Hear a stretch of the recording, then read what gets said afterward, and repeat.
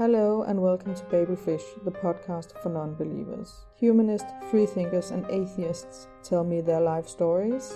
They share their challenges and the work they do for humanism and human rights. You can support Babelfish by donating money through tenor.dk. You'll find the link in the episode description. It's up to you how much money you want to donate per episode. It's your choice and I'll be grateful for any donations.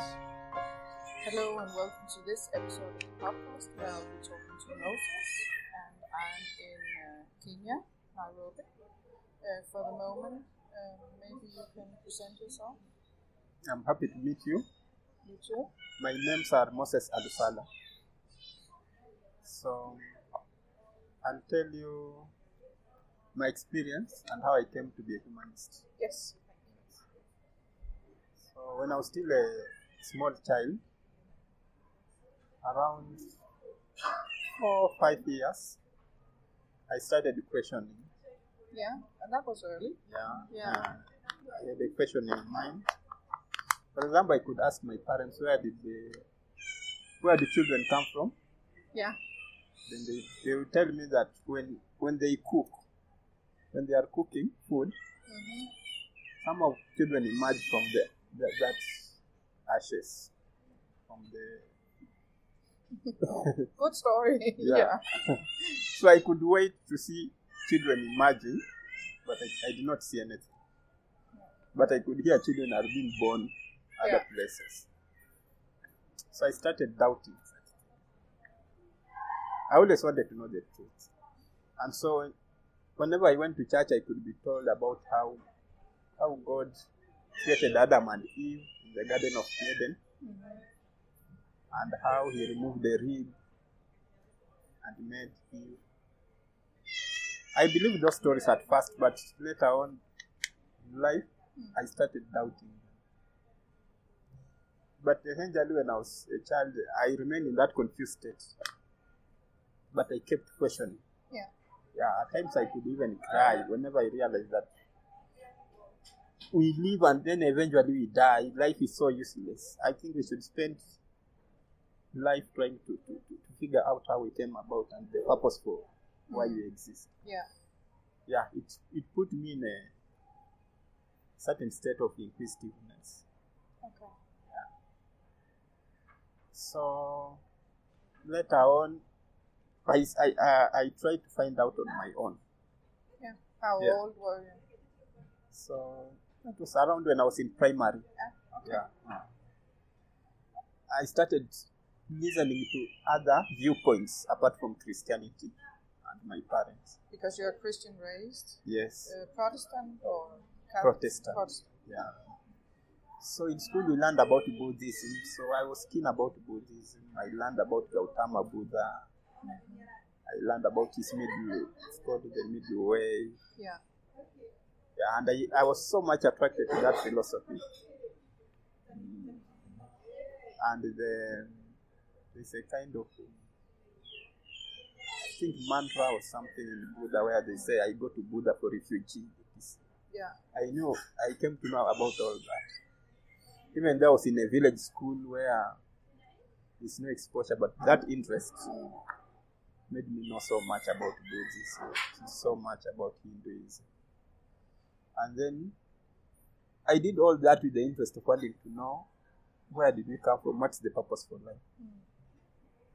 Then I also came across science, where they were talking about man evolving from lower animals. Yeah, up the to its evolution present theory. stage. Yeah. And how the universe works. So I got keen interest in science because science was providing evidence. Every time they give an explanation for something, they try to provide evidence, and that's what I wanted. Yeah, you wanted a proper explanation instead of the stories.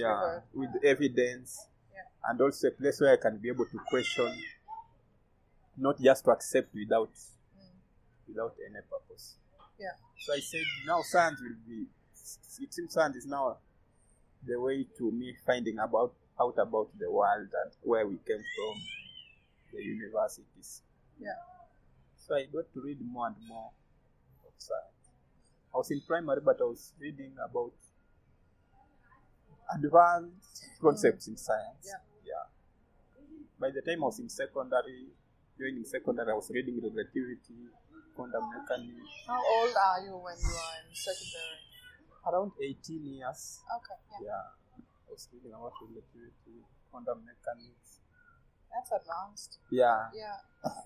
I read all that. Things like the Big Bang. Yeah. As a way of trying to provide the present to the universe. But then somehow I found to get to know more about the universe and the world, I needed to get further. To explore further. So I got into philosophy. I started reading philosophy. Yeah, so I bought some books. I bought another book called 100 Years of Philosophy, written by an Australian. I read it.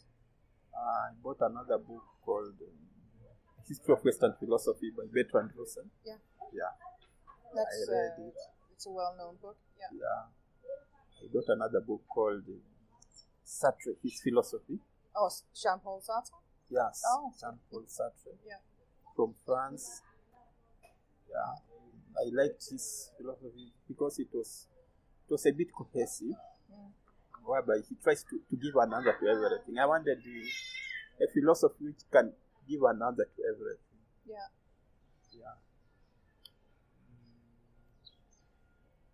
So, I read, especially that book, 100 Years of Philosophy. I liked it because it was much comprehensive. And towards the end, I read about these people called the analytical philosophy of language. Yeah. Which I found very impressive. But my quest to find answers was unquenchable. It was so great. Yeah. I had an inquisitive mind, and it also helped me to be bright, especially at school. Especially reading philosophy made me to be so good at mathematics. Yeah, and that's interesting because in many years ago, philosophy and mathematics combined them. Yeah. And people were studying both in the early days. Yeah. So I became so exceptional. I would get distinctions in mathematics. And all these other subjects I became very good. Because every time my mind was trying to question things. So I said that I want to come up with my own theory. Okay. Yeah, my own theory to try to explain how the universe came about. Okay, that's interesting. Yeah. And see how it fits with what science and philosophy. Okay. Apparently, I found the ideas of the analytical philosopher of language to be the most attractive. Yeah. So I built from there. Okay. I built my idea from there. Because according to them, they say that when you ask questions like metaphysical questions, like how did the universe come about? It's because you don't understand your language. Oh. Yeah. So instead of someone answering you how the universe came about, she should show you that you don't understand your language, so that you stop asking. The moment you realize that it's because you did not understand your language, that's why you asked. You will stop asking. So Bertrand Russell uses an example there in that book where he says, when someone asks, how did the universe begin? It's because he does not understand the meaning of the word begin. Yeah. Beginning means the end of something. And that transition between the end of something and the beginning of another. Transition. Yeah. So when you say, how did the universe begin? You are presupposing that there was some event before. Yeah. You see? So what's before the Big Bang? Yeah, which ended for the universe to begin. Yeah. You see? Yeah. So, it says that the word beginning cannot be used in that context. See? Yeah. So once you understand that, you will not be able to ask, how did the universe begin? You have to ask something else. Yeah, because beginning, as we know, it is when something ends and another begins. So when we talk of a beginning where there's nothing prior to it, there's no such thing. So a person should never ask, how did the universe begin? You see. So I found those type of arguments attractive, but again, with the type of philosophical mind I had, which I had totally sharpened, I found them inadequate now, according to me. So I said, they are good, but I can build on them and improve on them. Okay. So I said that my argument was this. The reason why we ask why the universe is there is because we see it. We believe it exists. Yeah. But the best thing would be to prove that it actually exists. Because here is a case where we believe the universe exists without a proof. So, can we prove that it exists? Because if we try to prove that it exists and found it doesn't, we would stop asking. So it was also my own argument building on that, an improvement of that. Yeah. So I came up with the way of trying to prove that the universe either exists or doesn't exist. What I could call try to falsify. Yeah.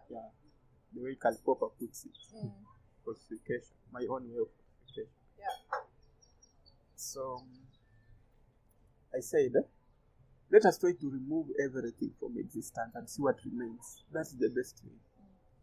You see, if nothing remains, it means it's possible to believe that nothing exists. You see? So we start by the objective world. The objective world, it's easy to get rid of it because nobody has ever proved that it exists. So that's gone. We remain the subjective. Yeah.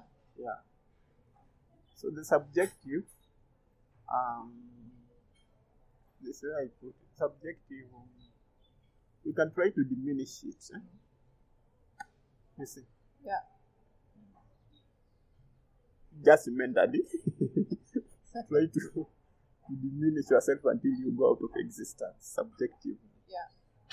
You see? So that nothing exists. But the moment you do that, you'll end up with nothing exists, which is actually something, and you can never do that. No. Yeah. So in the end, I said that what exists is neither something or nothing.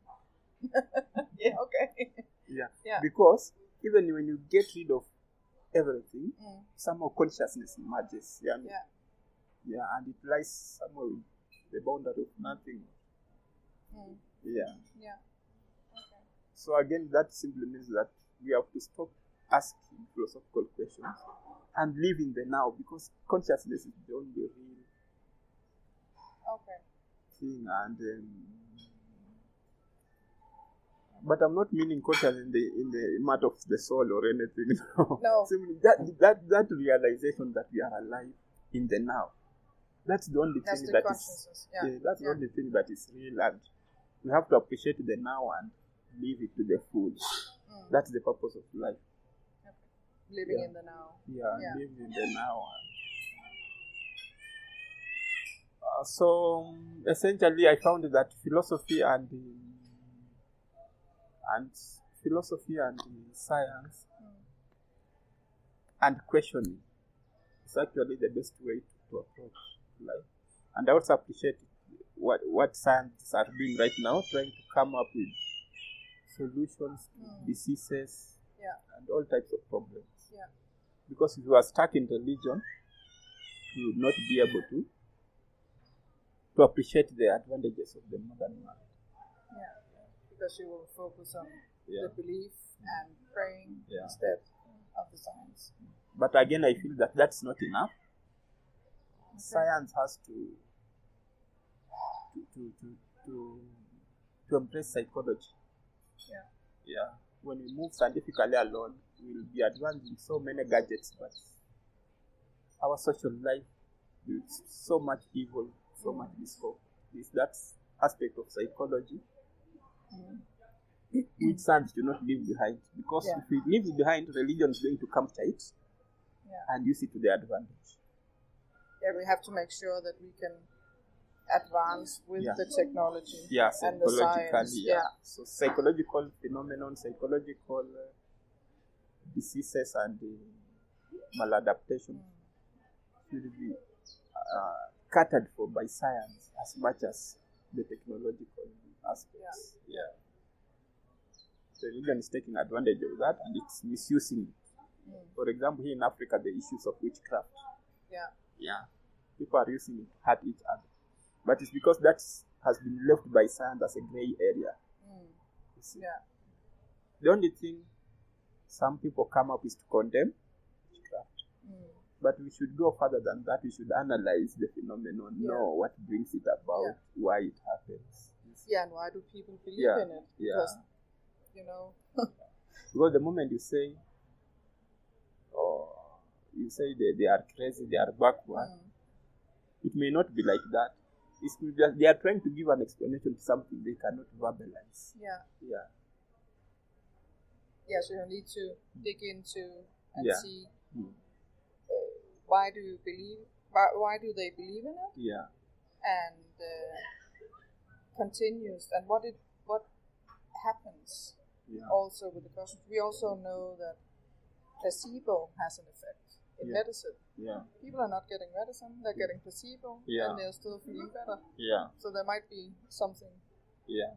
at the same at stake within Yeah. this area. So I felt that if someone can delve into that and know the causes, it will be very easy for someone, a psychologist, Yeah. to take charge and give therapy to those people who believe in superstitions. Actually, the people who believe in superstition, the solution to them is not just logic as such, but psychological therapy as much as logic. They still have to go. Yeah, and if you could just condemn them, they will not Yeah. go. They will not discuss it or talk to you. They will just be. Yeah. And I feel that that's the role of humanism. Yeah, and personally, I felt I want to dedicate the rest of my life, so to speak, to writing. Yeah. And doing research. Okay. Yeah, so I've accumulated the library at my place, quite a number of books. Yeah. I want to combine that with the research online. Yeah. Yeah, I want to do it as a labor of love, to leave some books and materials behind, to share my thoughts with other people. Yeah. So at what point, because you were studying and science and philosophy, at one point did you say, I'm a humanist and I will, and when did you become open about it? Okay, I found that it's only in humanism where you can be allowed to question. Yeah. Me, I have a questioning attitude. Yeah, that's what attracted me most. In religion, I will not be allowed to question. Yeah. In humanism, I'm allowed to question all beliefs, including Yeah. the humanist belief itself. Yeah. Yeah. Okay. Yeah. So when did you tell your parents that you were not believing in a God? Oh, my parent, apparently, my mother is a pastor. Oh. Yeah, so it's a very religious community. Yeah. Second, she's not very educated. She went up to class 6. Oh, yeah. And here in Africa, especially in the villages, it's very difficult to tell someone that you don't believe in God. Yeah. They see you as a madman, actually. The belief in God is so strong that the other possibility that one cannot believe in God it's not even given room. For a Westerner, it may be difficult to understand. Yeah. But in Africa, there's no room for discussion. Because when I was growing up, I remember my father used to relate us, to tell us another story. That there were times when they went to church, a madman could come and stand outside the church and then shout at the pastor, say, "You are a liar, God does not exist." Yeah. Yeah, You okay. could do that Yeah. over and over. Okay. Then one day you're struck by lightning, Yeah. you died here. So that was God. Yeah. Yeah. So I grew up listening to that story quite long. But so it's easy, but then it's easier for them to understand if you believe in a different God than Yeah, your own. yeah. Yeah. For example, my sister is a Hindu and they have no problem with that. Okay. You can believe in any God. Just not know God. Yeah. Yeah. But when you say you don't believe in God, So how did they so react? I never opened up Okay. to my parents just to Okay. say I don't believe in No. God. You see? Okay. Yeah, but there was a time someone was reading whatever I was posting online on Facebook. Yeah. You know, I have so many friends on Facebook, so I don't know who reads. So he told my mom, and one day my mom called me. He said, I have heard that you joined some people, bad people from Bad Uganda people. who don't believe in God. So I asked, do you really go to church? So she was very annoyed. Yeah. Yeah. But the rest of the family, they know. Yeah. Okay. Over time, people get to know. Anyway, yeah. Yeah, especially if you are active Yeah. in the humanist organization. Yeah. Yeah. Okay. So the rest of the family come, but it's difficult. Yeah. It's difficult because Africa is a very religious Yeah. society. Yeah. There are so many problems, and people seek religion as an answer. So growing up in Africa, where problems are all over and religion is the answer, when you state that you don't believe, life becomes quite a lot. Yeah. There are some places here in Nairobi where there are churches all over. A small place like this. This Yeah. room, there are almost 10 churches. Okay. Yeah, that's Kawangware. That's a lot. Yeah. Yeah. There are people from the Western Kenya. They are very religious, and I'm also from this side. Okay, you're also from the western side. Yeah. So, which challenges have you faced since you are a humanist? Challenges is getting people who share with you a vision. Yeah. When you start an organization, you think that you are surrounded by humans. You see. Yet there are quite few people. Yeah. That kind. Okay. Yeah. And yet an organization, you need to have people. That's true. Yeah. But if you are starting something which is not, many people are not attractive to, and you assume that many people are attractive to, when you move ahead, you get challenges. Yeah. Challenges of who are the right people I can work with. Yeah, and who will be active and for a long time. Some are just for short-term interest. Yeah. Then they go their way. Okay. Unlike religion, which you have a large pool of people to select. Yeah, and you need to create some sort of community for the humanists. Yeah. To be in.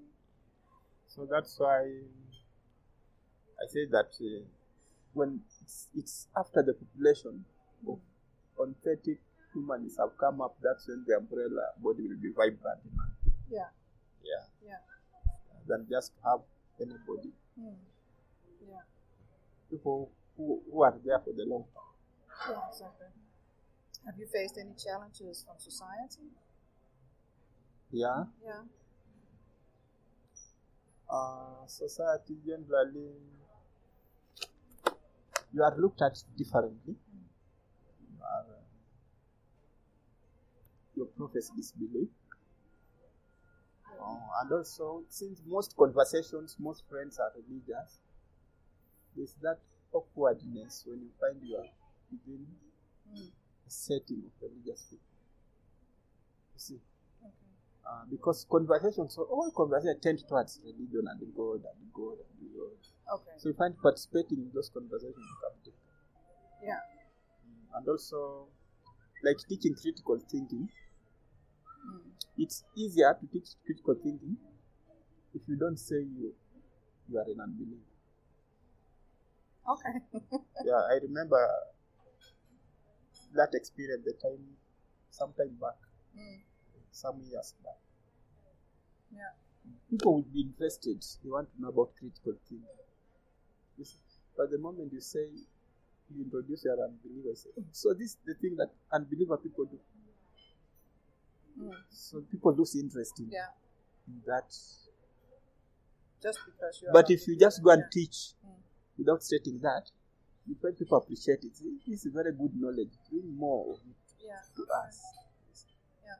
So people want to learn critical thinking. They find it to be something good. As long as they can do it within their religious belief. Yeah. Okay. But the moment you introduce that topic, even when you talk, they still just keep questioning. They will not now pay attention to what you are teaching. They say, now they'll be so much concerned about why you don't believe. And so the whole issue of critical thinking is shoved aside. Yeah. Okay. And I find that's also a challenge when you try to carry out any humanist project and you put atheism at the front. People divert their attention from the project to this, so they keep questioning why you are like this, why, and whether even this project is good, if it's the type of project that's being done by this type of person. Okay.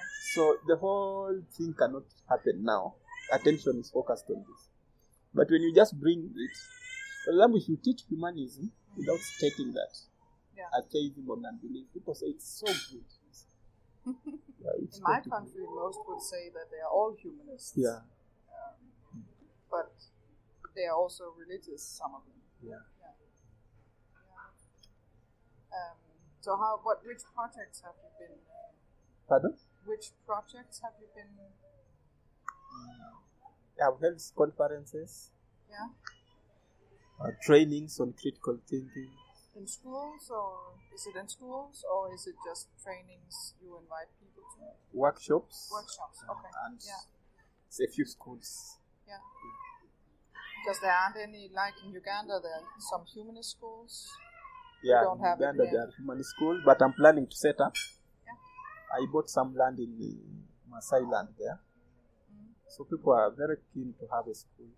Yeah. So likely in this year, we are going to put up a structure, just a simple structure for small kids. Then from there, we are going to build up into. Another challenge has been resources. Lack of resources. Yeah. I could imagine that you have. Because you don't have that many resources to get into my own pocket just to acquire that piece of land to put up that. So have you been facing other challenges? Have you been in the media, or have there been any No, cases? I avoided I was not keen to go to the media to the family background, which is very religious. And two,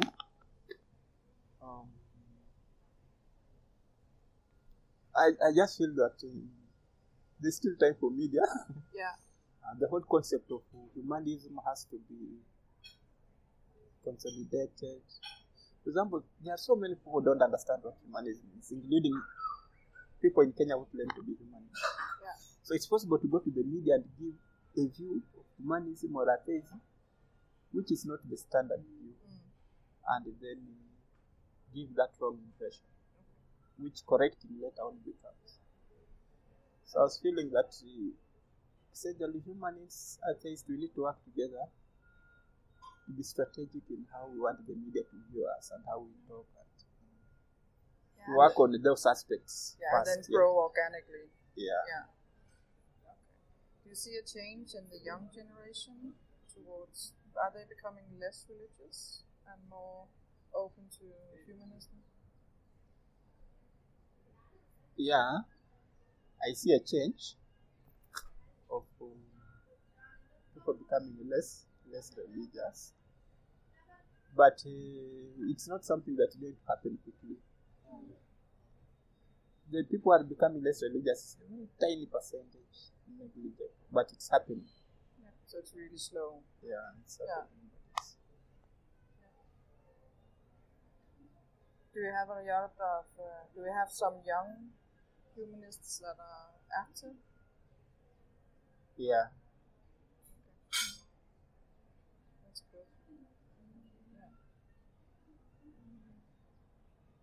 And also thinking that we need to use the religious way of carrying out humanism. Yeah.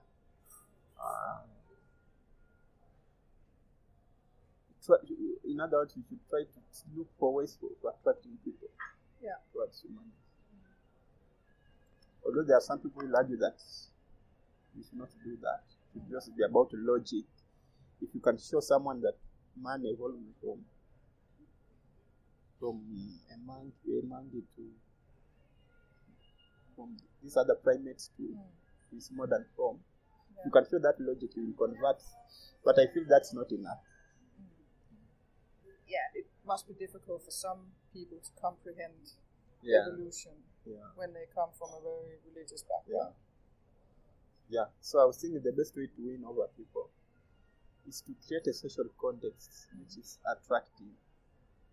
See, like religion will attract you through music, to attract you through their literature, their way of life. It's a holistic cultural atmosphere which they create. Yeah, it's a community feeling, right? That it's because this is where you then meet your friends and have family and be together for covering all parts of your life. Humanists, we still don't have that. And also, once we reduce our arguments to simply to attacking religion, it makes us look cheap. It's like we exist because of religion. On our own, we have nothing else to do. So, but if we create that kind of atmosphere, where someone can come, find an ideology to which he can belong. And so it's more like showing it, the whole holistic picture. And have projects showing humanism. Because I remember when I was growing up, I spent most of my time within that atmosphere of missionary. Like my mother could go to the mission. All women could go with their children to the mission. They were given food there, free food, etc. So I grew up listening to that church music. It was a community atmosphere, reading the Bible. And it was nice. It was actually a culture, you feel nice being there. It's a culture where you find your belonging. And I find humanism, we are still lacking that. And also, if you leave behind women, humanism is not likely to go far. Women are very powerful in making a movement go forward. It's what has made religion actually establish itself. Because when they come with their children, they nurture them. So they are front runners in changes. So if we want to make it sustainable, we may need to create that strategy.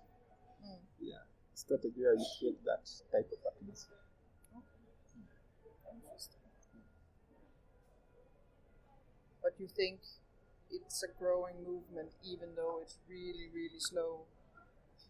Yeah, it's a growing movement because at least now people are hearing about it. I get phone calls. People tell me, you want to join your organization, Kenya Humans Association. We have heard of British Humans Association. Like there's a lawyer who was calling me yesterday. He wants to be part of it. He has read about it. Or is it the social media that has given a possibility? He called me and said, you know about Mumia? I said, yes. Then he told me, yes, very radical. I want an organization which is humanist. Like the one you are with. So he has been wanting to meet. Me. So the intention is to bring so many people on board who are keen to be part of the movement and to make it vibrant. That sounds great. It's been a pleasure talking to you. Okay. Interesting to hear your story as an early starter in studying science. And I find that impressive. Thank you very much. In the next episode, I'll be talking to Ruth. We'll be talking about fairy tales, Bible stories, and the Constitution of Kenya. I'm producing this podcast at my own expense, which means I will be forever grateful for any donations through tenor.dk. If you want to be a sponsor of the podcast and be mentioned in it, please contact me. Thank you for listening. You'll also find Babelfish on Facebook, and you can find me on my blog and on Instagram. Follow the links in the episode description. Until next time, be a happy human.